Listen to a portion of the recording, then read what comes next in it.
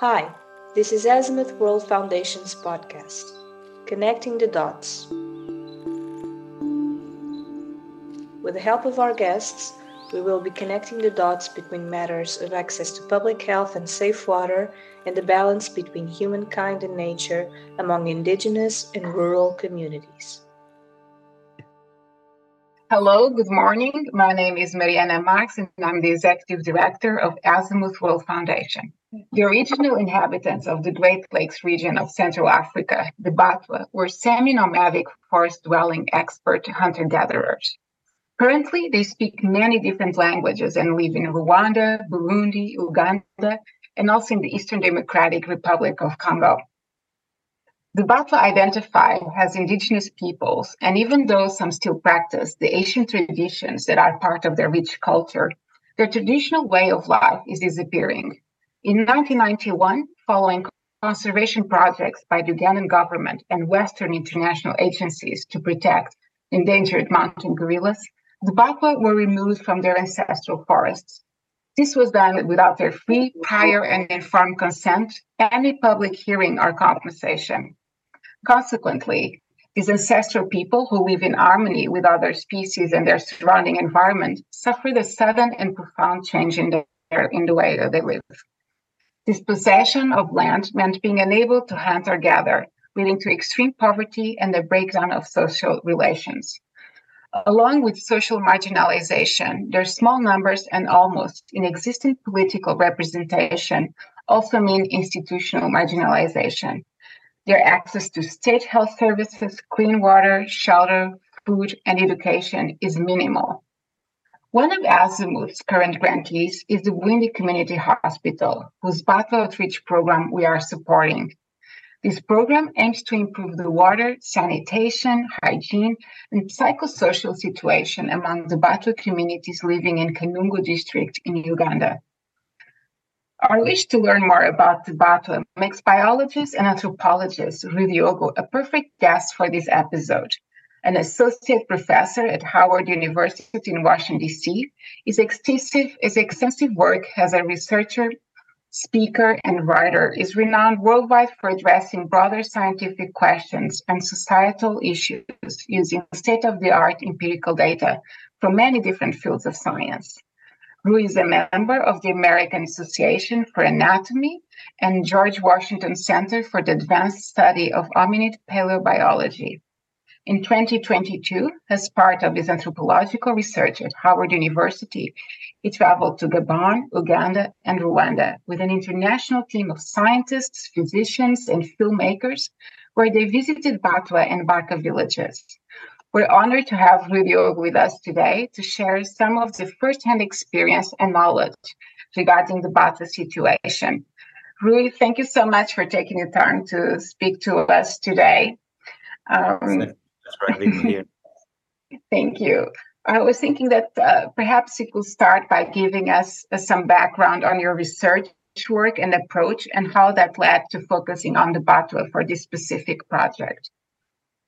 Yes. So I did a PhD in biology in Belgium and a PhD in anthropology in GW at Washington, D.C., George Washington University. And since some years ago, especially in my last books, I talk a lot about racism, about narratives that are made about the others, including many times, interestingly, in science, that science itself, we tend to think it's neutral, but science itself, it's as biases and prejudices as many other fields. So that has been my work. And lately I'm going more and more to places that we will say that science often does not reach so much. So it's like a new kind of science we are doing, the science about and for the excluded. So in the summer, precisely, we went to Gabon, to Rwanda, and to Uganda. It was about conservation projects, about apes, but also with a distance, an intellectual distance, to see from the outside how those conservation projects that mainly were Western ideas, right? And some of them did amazing things, as you said, protecting the gorillas in Rwanda and so on. But what was the other side of it? So we talk with locals, for instance, living near Kibale in Uganda, or near the mountain gorillas in Rwanda, and ask the locals, for instance, are you agreeing or not with these projects, you like it or not. And we begin to see more and more deeply that there was actually a lot of skepticism and actually even hatefulness sometimes against, especially in Rwanda, against some of these projects, or so-called conservation projects.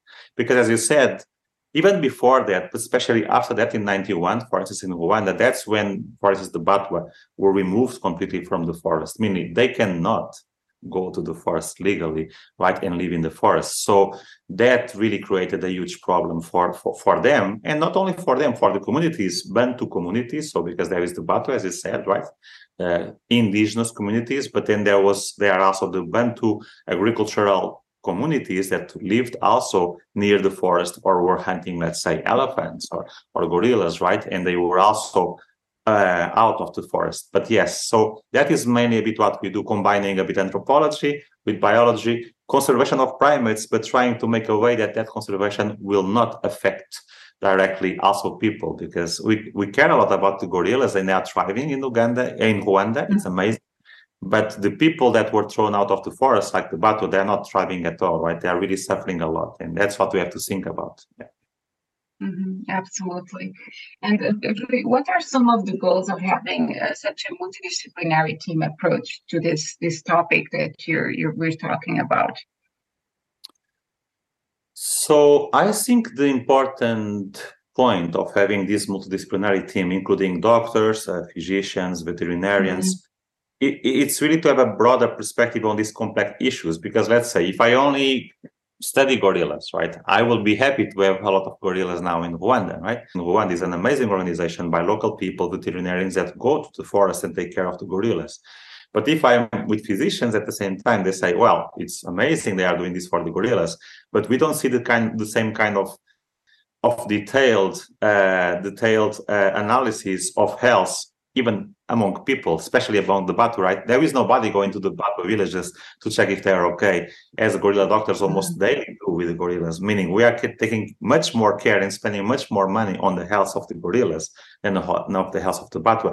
So when we have a big group like that, we can see all the kind of layers, the different layers, and see the problems. Interestingly, when we were in Rwanda in the last days, there was the APAC meeting, as it was an official Rwandan meeting, international meeting, about conservation and indigenous communities, and they officially recognized, so in the summer 2022, that conservation did a lot of mistakes, and especially by throwing out indigenous people. So it was an official recognition by the conservation world. Interestingly enough, the Batwa were not represented as the indigenous. They brought people from Kenya, from indigenous communities from Kenya and Tanzania. But of course, the Batwa government, the Rwandan government could not show the Batwa as an example because they are not existent for the government. After the genocide, with good reasons, perhaps, but also with bad results, the Batwa don't exist as a group. There is no Batwa. There is no groups, ethnic groups officially in Rwanda. They are all Rwandan, right? So that was actually an interesting point to see how excluded they are. It is interesting because just these days, in Congo, there was this recent victory for the Batu of Congo with the promulgation of the first legislation in the country that recognized and safeguards the specific rights of the indigenous Pygmy peoples, such as their rights to the land. So it's interesting to hear, in countries that are neighbors, how their approach to the indigenous communities. And, yes, please go ahead.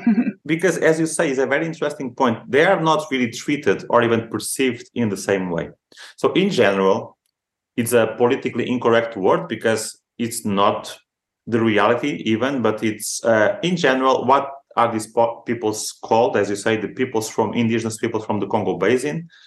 They are often called the so-called pygmies, right? Because they tend to be shorter. What is like a kind of strange name to use. Yes. But that is the way to designate, in the easier way to say, like the Baka in Gabon are biologically very similar to the Batwa because they all came from the same population. 50,000 years ago, they went to the Congo Basin.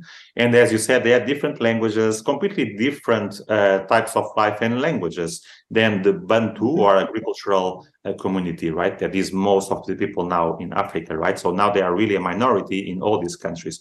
But the way they are perceived is very different. For instance, they are always deemed to be inferior, always, by the locals. The locals always think as the so-called pygmies as inferior.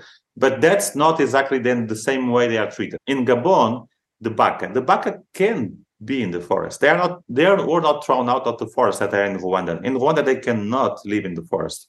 Congo and in Cameroon, there are many villages that still are in the forest, even if they are not really nomad anymore, right? But they live still in the forest.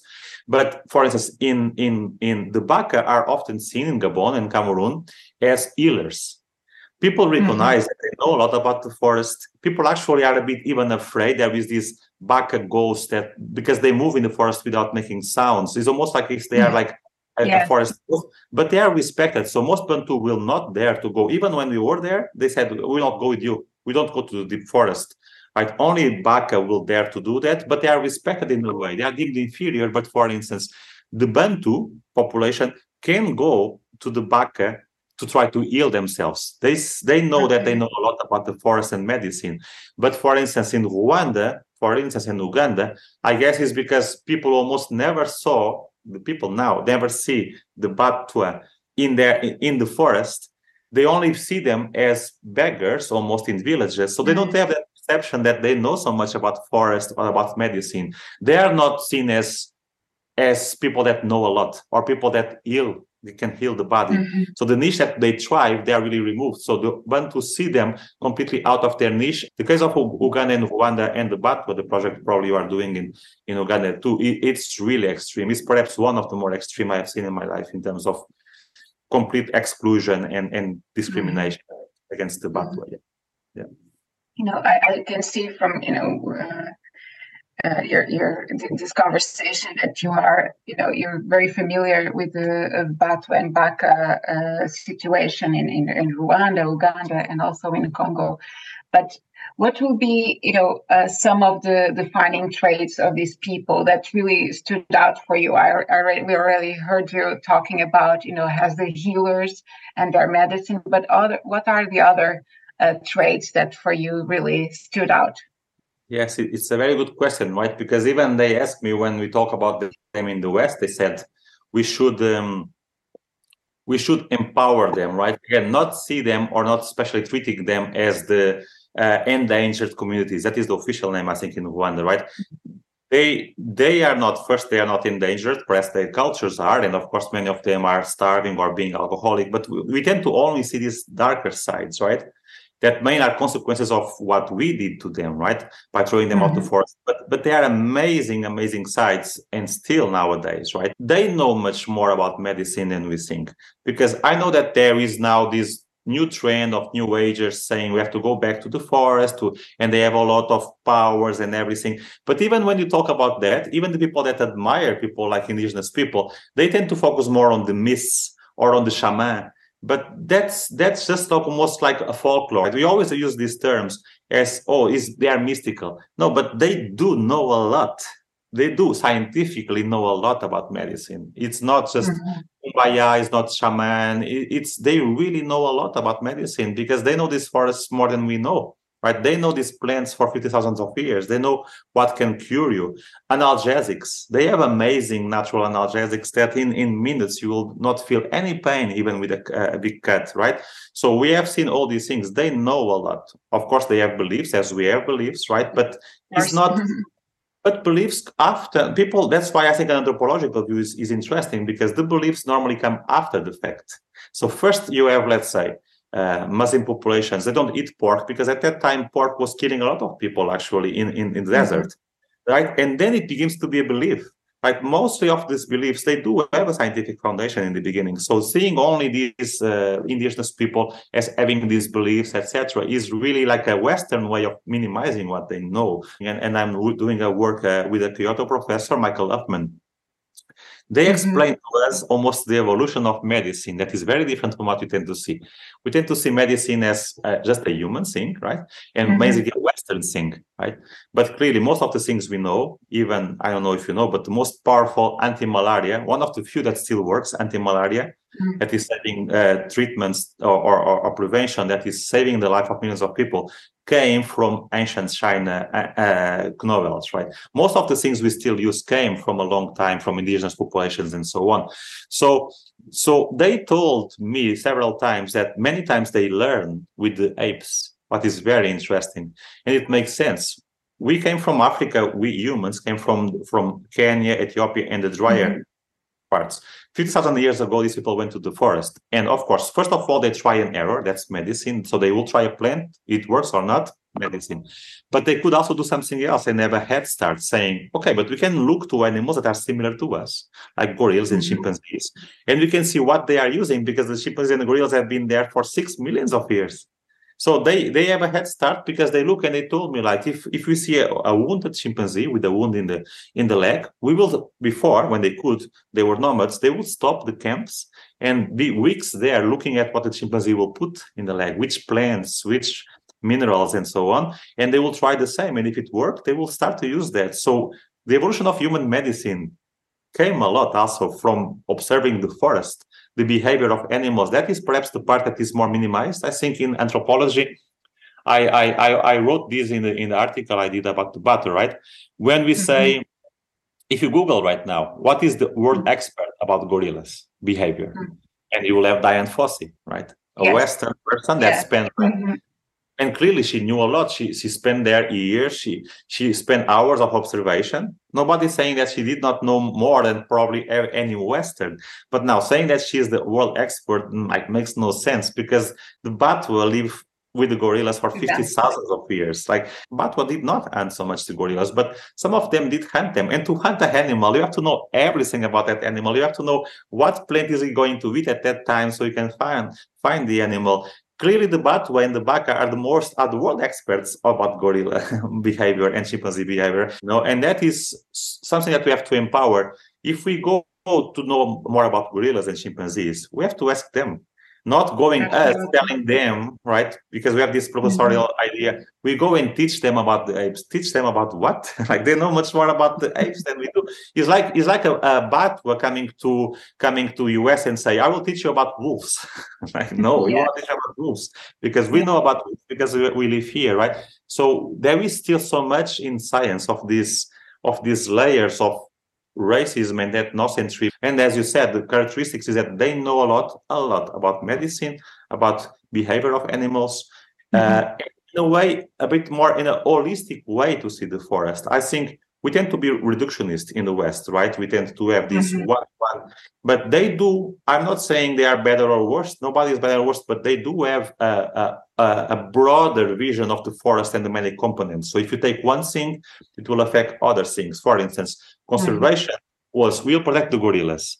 Only focus on one species, but that's not how the forest works. Ecosystem, yes. And that is a good point about what the mistake of conservation. It was not only to exclude the Batwa and the Baka and etc. from the forest, because they had ways of protecting the forest, but that there is a thing that nobody talks about, even biologists, that is so important, because we tend to see humans as non-animals, right? So we tend to think that the Batwa were there and you can just remove them and everything is okay.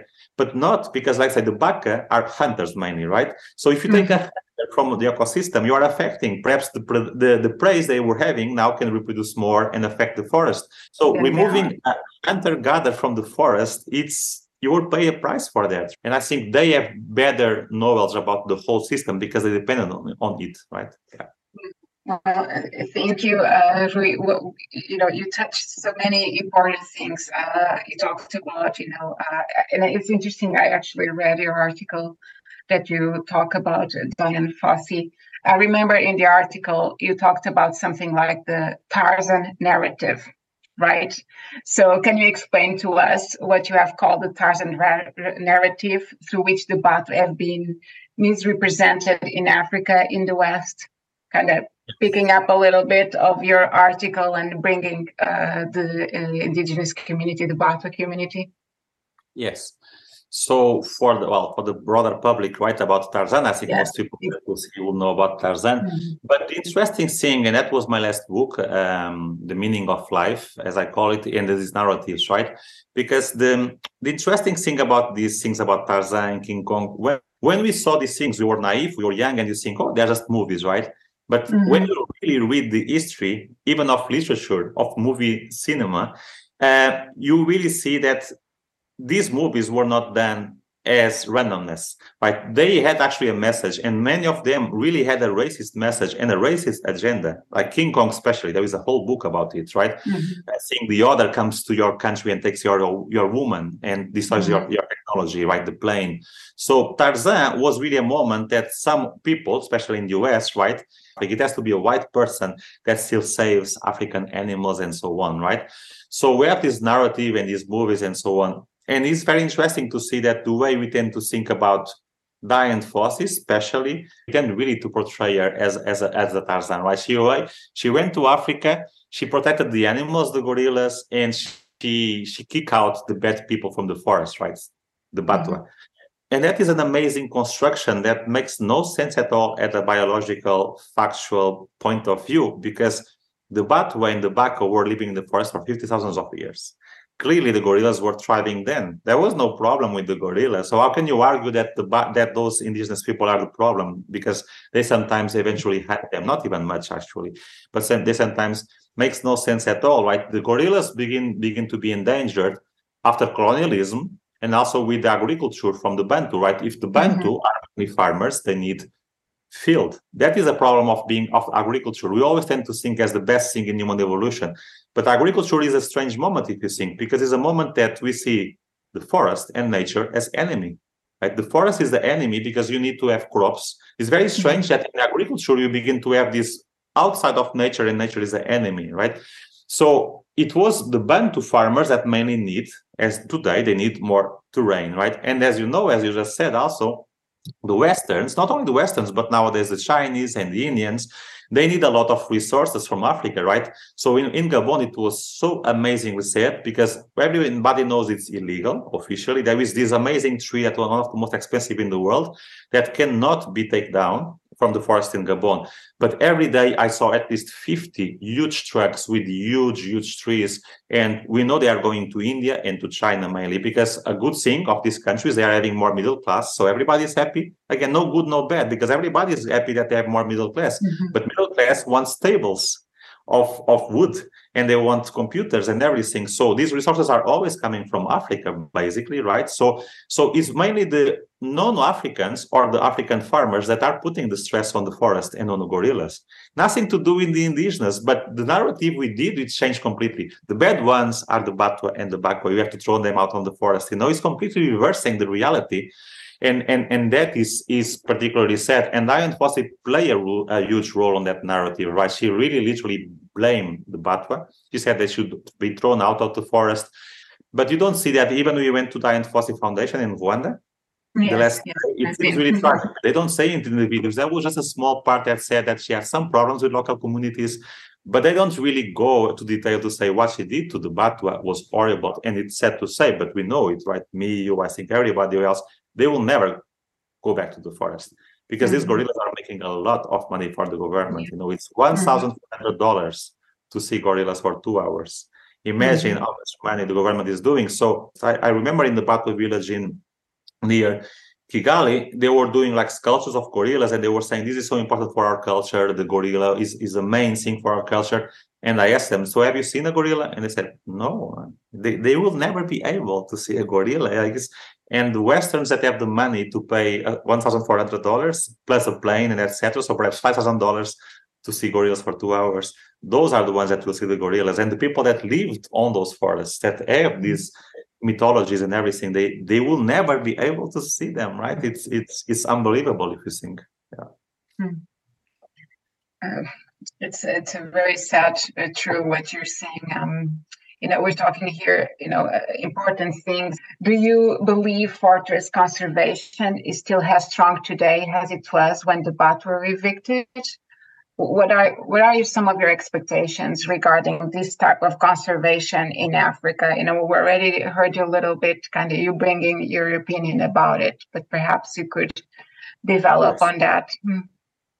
Yes, so nobody is criticizing. I tend to be, well, in my books and everything, very neutral in between. So you can see, for instance, I say that the Batwa and the Bakwan know a lot about medicine, but I will not criticize modern medicine neither, or Western medicine. And about conservation is the same. So protecting the gorillas in Rwanda was amazing because the gorillas at that time were endangered, and many gorillas still are in danger. As you probably know, orangutans are supposed to be extinct in almost 50 years only. So you see, that I think is good to have this broader perspective, because I can criticize the Rwandan government by throwing out the battle. True. But at the same time, seeing what I saw in Gabon, that the government is allowing all these forests to be decimated, the Rwandan government and Ugandan government are doing something better, right? They realize that they can make a lot of money with the gorillas. So they have motivation to not destroy the forest, because the forests are giving them a lot of money. Mm-hmm. In Gabon, it's really Wild West now. They are just decimating everything for the gold, for the wood, and everything. And gorillas will suffer much more in Gabon, right? So nobody's criticizing Rwanda or criticizing Gabon. But the conservation projects that are really starting to be done, and we are doing actually in Guinea and other countries in West Africa, are now really changing this paradigm and are using the local population as the main people that are doing the conservation. Right. For instance, in Guinea, the PPI, the project, the group where I'm working in the sanctuaries and so on for chimpanzees, because there is a lot of trade. There is a lot of meat trade, but also very sadly, what is growing a lot from the China and from the Middle East is the pet trade. People that want to have chimpanzees at home to show in TikTok and so on. It's really, really sad. In our sanctuary, we have these small chimpanzees with bullets in their heads. It's really sad. But now we are mainly empowering the local population. As Rwandan, for instance, they should have done what they did in protecting the gorillas, but the Batwa should be the ones leading those projects, right? Not Bantu guardians, and especially Western people from above directing the things, right? Because they lack that broader perspective.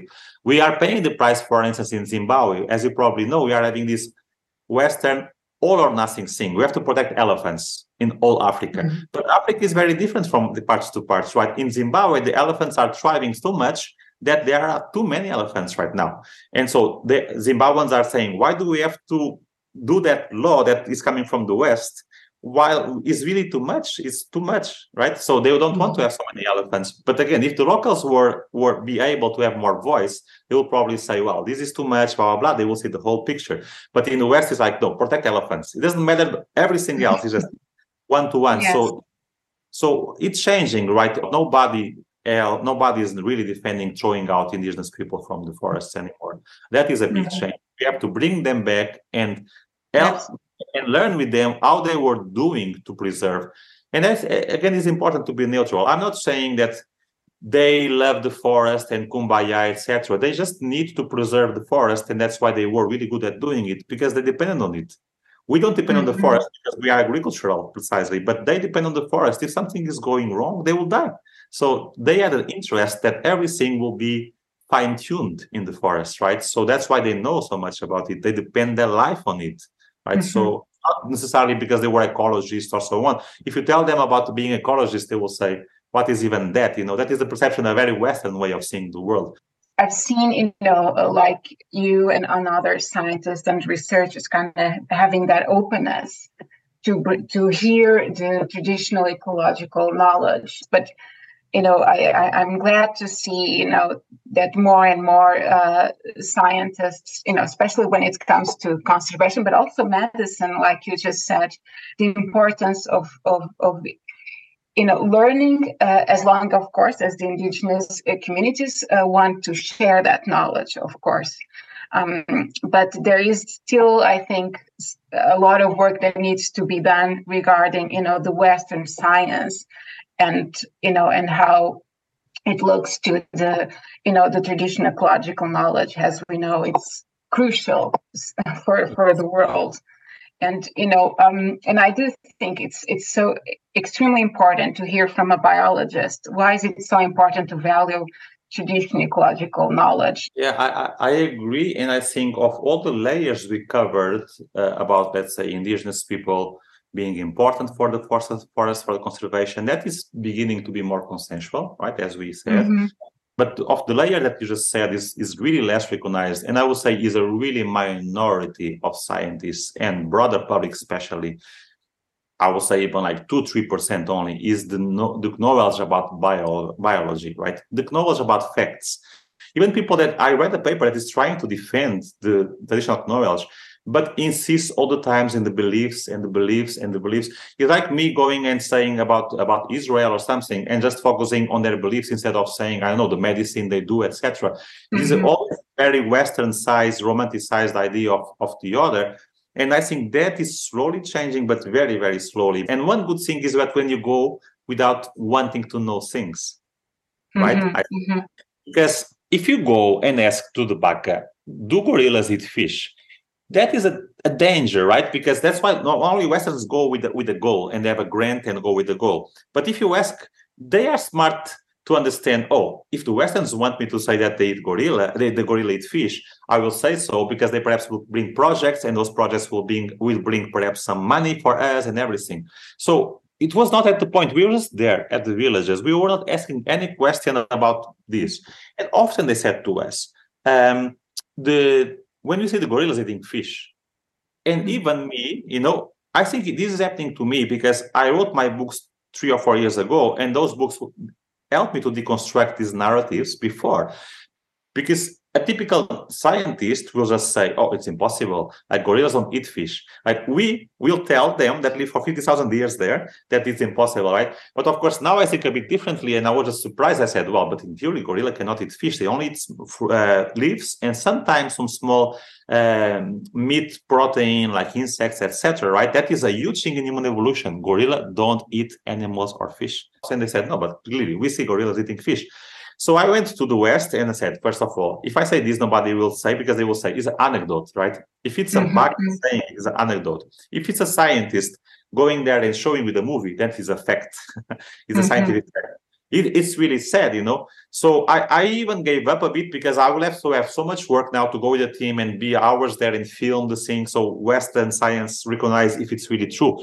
But then I talked with this Michael Upman from Tokyo, and he said that it is exactly the same thing that happened with monkeys in the Himalayas. Locals said they eat fish, and the scientists were like, it's impossible. Those monkeys can never eat fish. And now we know very well, because scientists went there, that they eat fish. So when we commemorate these discoveries, these are discoveries for the West, like indigenous people, they did it for a long time. But we still, that I think is the bigger thing. Even scientists today, even I would say liberals, progressives, left wing, whatever we want to call them, that go with me, they tend to have this narrative. They are going to learn about apes and everything, and they will do that completely disconnected from the knowledge of indigenous people. They will not talk with them. They either will see them as beggars and perhaps give them some money or buy them some eggs or whatever. But they, in their mindset, they have nothing to learn with indigenous people about the biology. One thing is about beliefs. They're interested about when you are getting married, what is the belief and everything. But about knowledge, about real knowledge, because for many people, traditional knowledge is kumbaya knowledge, is interesting, but it's not factual knowledge. But they know much more factual knowledge that we know about the gorillas and the chimpanzees and the plants. And that's the thing, But that message has to go out there, because is not at all still far away from being. You just said something very interesting, and that is true, is that the discoveries are for the Western world, and that still happens quite often. We've been supporting a program with the Bwindi Community Hospital in Uganda. It's called the Batwa Outreach Program. And we've been quite aware also about many of the things that you've been saying, how they're marginalized, and all the difficulties that they face, especially since 1991.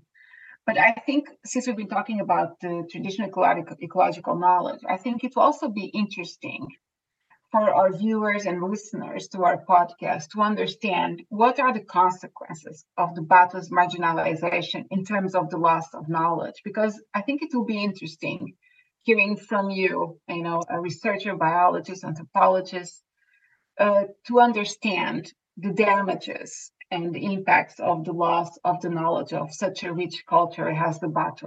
Yes, that's a very good question, because you can do conservation, you can do animal behavior, right?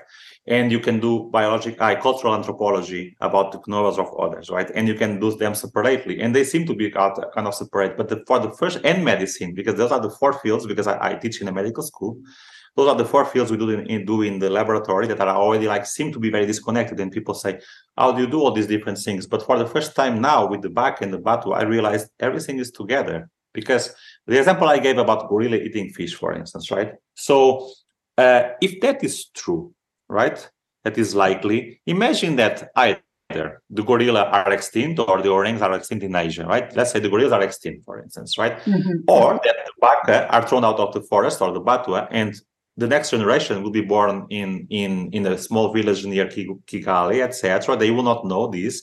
And after perhaps 2 generations will not know that. So no local people will tell us that. The gorillas will not be there anymore for the Western scientists to see the fact that they eat gorillas, that they eat fish. So mainly, we will just lose that knowledge. And forever, we will have in this textbook saying that for human evolution is amazingly important because our ancestors, the apes, don't eat meat, don't eat fish almost. Mm-hmm. And all these stories will be wrong because just we discarded that knowledge, we destroyed the forests, we destroyed the gorillas, and we culturally genocide the people that live there. So now for the first time I see that connection. If we lose either the forest or the animals, apes, for instance, in this case, or the knowledge of the people, we are losing so much. So all the three have to be preserved at the same time, right? But I think that still will be a minimal point for most people. I don't know people hearing this podcast, mm-hmm. but I have to be a science communicator and to talk about things that I think the people will care about, right? So I don't think, sadly, I can tell here right now to you, I don't think that is enough a powerful message for the broader people, because the broader people doesn't care perhaps less if gorillas eat fish or what we say about human evolution. The selling point, I think, for the broader public here and others, they care about themselves, right? So we care about medicine. And I think the main thing we will lose is about medicine, because the Batua and the Baka, they know a lot about the proprieties of those plants. Clearly, I'm not saying that every time, but clearly many of the cures for cancers, for analgesics, many of the cures have to be in Amazonia, in the Congo Basin, the second biggest mm-hmm. forest in the world, and in the Asian Southeast forests. That it's scientifically mandatory because those are the biggest forests with the biggest diversity and everything. So if we lose the knowledge that they know, or even the knowledge that the apes know, because clearly the apes know a lot about those forests, right? We, in our generation, especially our kids, will suffer a lot because many of the things that could come from there, especially natural cures, natural analgesics, right? We are losing all that, right? So we have to really have to preserve the three things, right? The animals and the plants that are in the forest, the indigenous knowledge, and actually the animals that know more about those proprieties themselves, like apes and so on. There is mm-hmm. this recent study just came this week. They're really simple things, but they are so effective and they could save so many lives. On self-medication of primates, that is something that is being more talked about because people before were like, mm-hmm. oh, they cannot use medicine like other animals. But it is an elegant study. We saw ourselves, the chimpanzees in Gabon, they go to only sleep in some forests, in some trees. They don't do like roofs as the orangutans, but they do some small nests when they sleep in the trees. But they always use the same kind of 10 types of trees. And it was interesting. Why would they go even so far sometimes to go to those trees to sleep? So a team of researchers did a very simple, elegant study.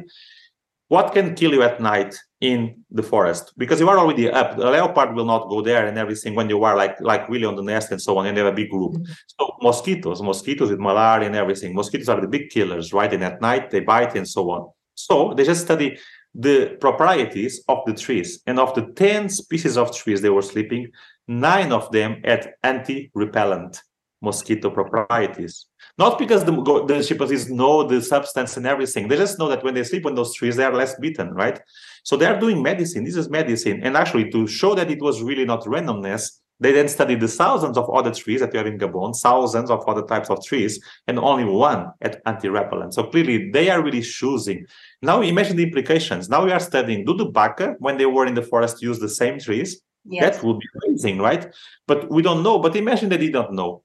They could have saved so many lives from malaria if they have used the same plants that the chimpanzees are using for millions of years. So this is the example that there is so much to lose if you lose either the chimpanzees or those plants, these 10 types of trees, right? Or the knowledge of eventually if the Baka know or not about that we are actually now trying to find. But this is an example, I think, what common people will care about. Perhaps not the gorilla eating fish, but about their own health, If you can have repellents that are more effective than the ones we have, and we can also prevent our own malaria when you travel to those places. Medicine is something that everybody cares, and I think is the main thing that we will lose if you lose the forest, the apes, or the indigenous people. Yeah. Thank you. That's a great example of, the damage of, of losing the traditional ecological knowledge. Thank you, Rui. From local governance and institutions to national policies and intervention of the international community and NGOs, a lot of different actions can be taken to change, all these tragic situations which it is indeed. How does scientific research, such as the one led by Howard University's team, impact the decisions made on the ground and therefore the lives of these communities, in particular the Baka and the Batu communities? That is a very good question, and it's something that me and a team of other people, the ones that went there to these countries, including filmmakers and so on, are thinking deeply about, because we are not used to have scientific questions or even societal questions that are so difficult to kind of solve, right? But the one you just asked is perhaps the million-dollar question, right? What is it, all these things changing for the people that live there, but also at a top-down, if you can call like that, level, right? And clearly, we can see that in the local roots, organizations like yourself or the local Batu organizations we deal with and the Baka communities, we can see there is a change, as you say, in terms of at least some Western people, because there is a problem. You could say, so why they even need Westerns, right? Why they could just solve all these things now by themselves, let's say. But where are the funds coming from? Like if you have a country like Rwanda that does not even recognize the Batwa, where will be the funds coming from to help them to thrive, or especially to preserve that knowledge, when the government of Rwanda does not want them to preserve the knowledge? It wants to integrate them completely in the so-called Bantu type of living. So they have no motivation to do that. So unless the funds come from the West, where are they coming from? That is the sad part of neocolonialism, right? We can fight against it. I'm a big fighter against it, but the mismatch between the top down, because there is still a top down and most of the money comes from the West, and most of the money does not come from even organizations like yours that are amazing. But clearly people that live in Washington, D.C. and the main funders and the ones that take decisions about hunting or not elephants, these decisions are taken in Washington, D.C. It's amazing that you think that Zimbabwe has to obey what comes from Washington, D.C. regarding hunting elephants. They cannot hunt elephants, even if everybody in Zimbabwe wants to do it now, even the government, but they cannot, because officially you cannot hunt elephants in that way in Africa and so on. So those people that are taking decisions here where I live in Washington, D.C., and I know some of them, it's difficult to change the paradigm. And what we said today for them will be seen as like a blasphemy or something, not because they are racist or whatever. It's just that there are so many layers of deconstruction, because we work in this field, we have to travel and everything, but most people will really don't think that the Batwa have nothing to tell us about knowledge, or clearly they know nothing about medicine, they only do voodoo. And I talk with these people on a daily basis, and even if we say these things, it's very difficult to deconstruct. So I'm a bit more skeptical about the top-down being changed. Clearly some things are changed. IPAC was actually big fish, ministers and everything recognizing that indigenous people should not have been thrown out of the forest. That is already a change, right? Ministers and everything of Africa saying that. But the top down coming from the West with their funds to help conservation projects, they still don't have really that mindset because it comes from people that are very far from our field. And I don't see it changing so much. I'm a bit skeptical, but I think it will change eventually. But I'm saying top down is more difficult. So what we are trying now to do is actually the opposite, right? Is to do these projects with the local communities, like the Batwa and so on that we talked about. But then how can we change the broader public? Because eventually the broader public is what needs to be changed. Because if the broader public knows that the Batwa knows more about biology and gorillas or about medicine, then they will put pressure on politicians and everything. But the broader public is the last one normally to receive this information because the media are very, very biased and like these stories about voodoo and shaman. It's much more appealing of voodoo and a shaman than about one saying that gorillas eat fish, right? So that's the problem, right? So that is what we want to change. How can we show in movies, documentaries, exhibits, empower and show the knowledge, the real knowledge of those people, right? That's why this podcast also is about. Yes, it is. And what are some future steps for your team's Batwa and Baka research project? Yes, so now we will really start to apply things in a more applied way because the Batwa and the Bakwa, again, they say, okay, all these things are nice. We want to be empowered, we want to be known, but we are literally starving. Many of them are literally starving. We went to the villages and we were trying to, in the village, to know more about what they know about apes, right? We were trying to also do documentaries. So we have movies with them and they were happy with that and everything. But of course, the question was always like, okay, what are you giving us? And so we did give often things like, pads or like a toothbrush and everything for health. But clearly that is not like many of them were really literally starving. They were really like begging us that the kids were starving. They could die in weeks, the kids. And we saw one of them had a huge wound. And I know that wound will basically infect and the arm will have to take off. And they said, just give me $10 so I can go to a doctor. And you are put in a strange situation, right? Because of course, $10 is a beer in DC. Why would I not give $10? But then you think, if I will give to each of them, because he was in front of, I think, 200 people that were in with us.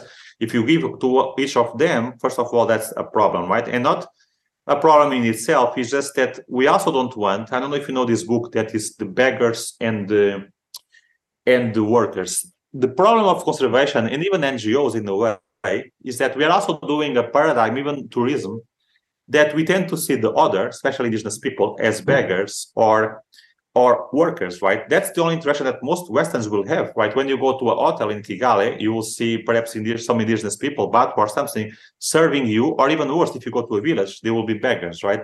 We always see them. The tourism is helping a bit the local populations, but helping them always as beggars and subservient, right? You don't see them as equals when you go as a tourist in the West. So we also have conscious about that, and you don't want to replicate the cycle. Every time we are with a Batwa person or community, every time we have to give something, it gives the impression again of this cycle of neocolonialism that whites are givers and we are receivers, and that is the way the things are.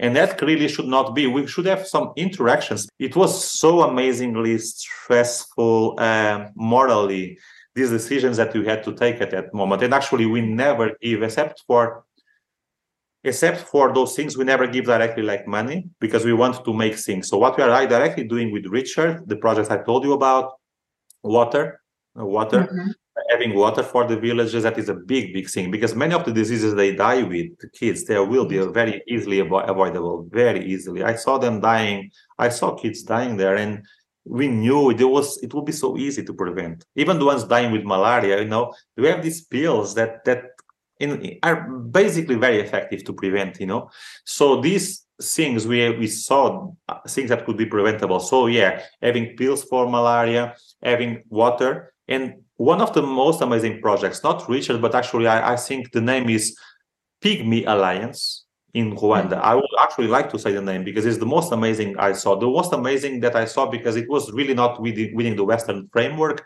It was made also by Abattoir, and it was really not on this so-called development that they have to be integrated or something. No, it was really like in a respectful way. And they are building schools, but schools that also protect still that knowledge, not just schools to know what we know, right? Or what we think is important. And they were doing some some canteens in the school so the kids could eat, for instance. So they have the motivation to go to school because they have food, and that's basically the only food they will have, mostly for a normal meal for a day. So those things are the ones we are going to invest and ask funds for and grants for to go to the local level. But again, that will not save all the main problem that is the cultural genocide, right? Because even if you go to schools and even hospitals, in the end of the day, we are sure that in 100 years, they will know nothing about the forest, about gorillas, about nothing, right? And not only because we want them to know what we want them to know, is because they themselves say that they would like to preserve this knowledge. So how do you address that? That is the question we are trying still to solve.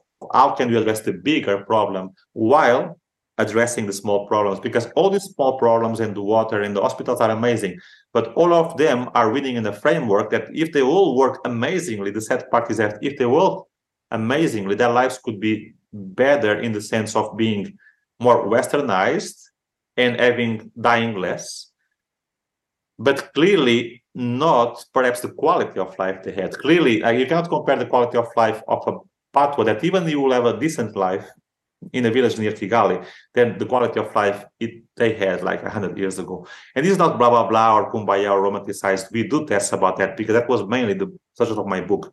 We measure blood stress levels. We measure not blah, blah, blah. We measure biology, physiological components that show that the life of those people now, even if they become lawyers, let's say, it's much less than they had mostly. People have this idea that indigenous people were living very badly, they were starving almost all the time. No, there is not even a word for starving in their language.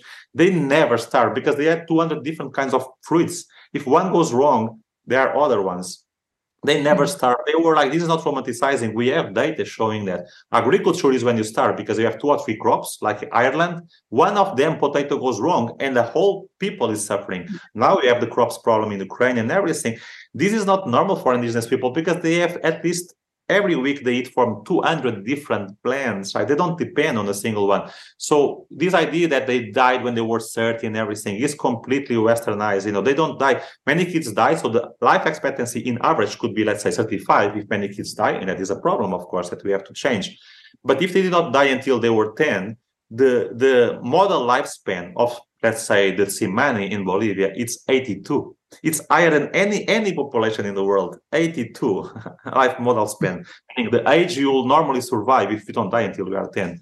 So we have to really, again, as you see, you have to change all this framework of thinking that they were suffering and everything. So we have to also combine that and try to have them having a quality of life together with nature, right? How do you have a quality of life? You can never even see a forest, right? So yes, it's difficult. We have having approached all these minimal problems that we are trying to solve with the funds and everything, but then also how can we solve the bigger problems, right? Yeah. Well, RUI DIOGO, thank you for this incredible opportunity to learn more about the Batwa and, more importantly, to understand how valuable their knowledge and history are. I think there's absolutely urgency, I would even say, like a moral obligation to defend the Batwa survival and the dignity of their day-to-day lives. I think we must work to undo the grave damage of forced eviction from their ancestral lands. And after learning so much today, we urge our listeners and viewers to support the Batwa as much as they can directly, either through the Buinda Community Hospital, and you can find more information on how to do so on their website, or through local Batwa-led organizations. And we also will share these links at the end of this video at our own web page for this interview. But before we wrap up, I would like to ask you, Rui, if you want to add anything else to this conversation. Well, I want to add that what you are doing, it's amazing, like what you are doing, because you are doing, for instance, the hospital project, but clearly you are doing it with the mindset of being aware, right, of the context and being respectful, empowering them, and the mindset in which you are doing it. So really the only thing I want to say is thank you so much, because you are the one doing amazing things for them, more than me so far. So yes. Well, thank you so much, Rui. It's been a pleasure to talk with you today. Thank you. Thank you for listening to Connecting the Dots, an Azimuth World Foundation podcast. Join the conversation on our website, azimuthworldfoundation.org, or by following us on Instagram, Twitter, Facebook, or LinkedIn.